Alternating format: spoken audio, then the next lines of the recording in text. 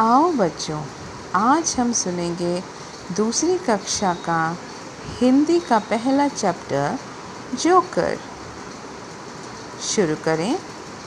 लाल लाल है इसके गाल, गोल मटोल है इसकी नाक, मोटा पेट हिलाता है, सबको खूब हंसाता है, उछल बांस पर चढ़ जाता है, रस्सी पर दौड़ लगाता है, हर पल ये मुस्काता है, सबको खूब हंसाता है, उल्टे सीधे करतब दिखलाकर मार लिया इसने मैदान, दिखता है नटखट शैतान पर जोकर है सर्कस की शान।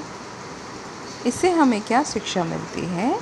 इससे हमें ये शिक्षा मिलती है कि जीवन में कोई भी मुश्किल आ जाए, लेकिन हमें हर पल मुस्कुराते रहना चाहिए।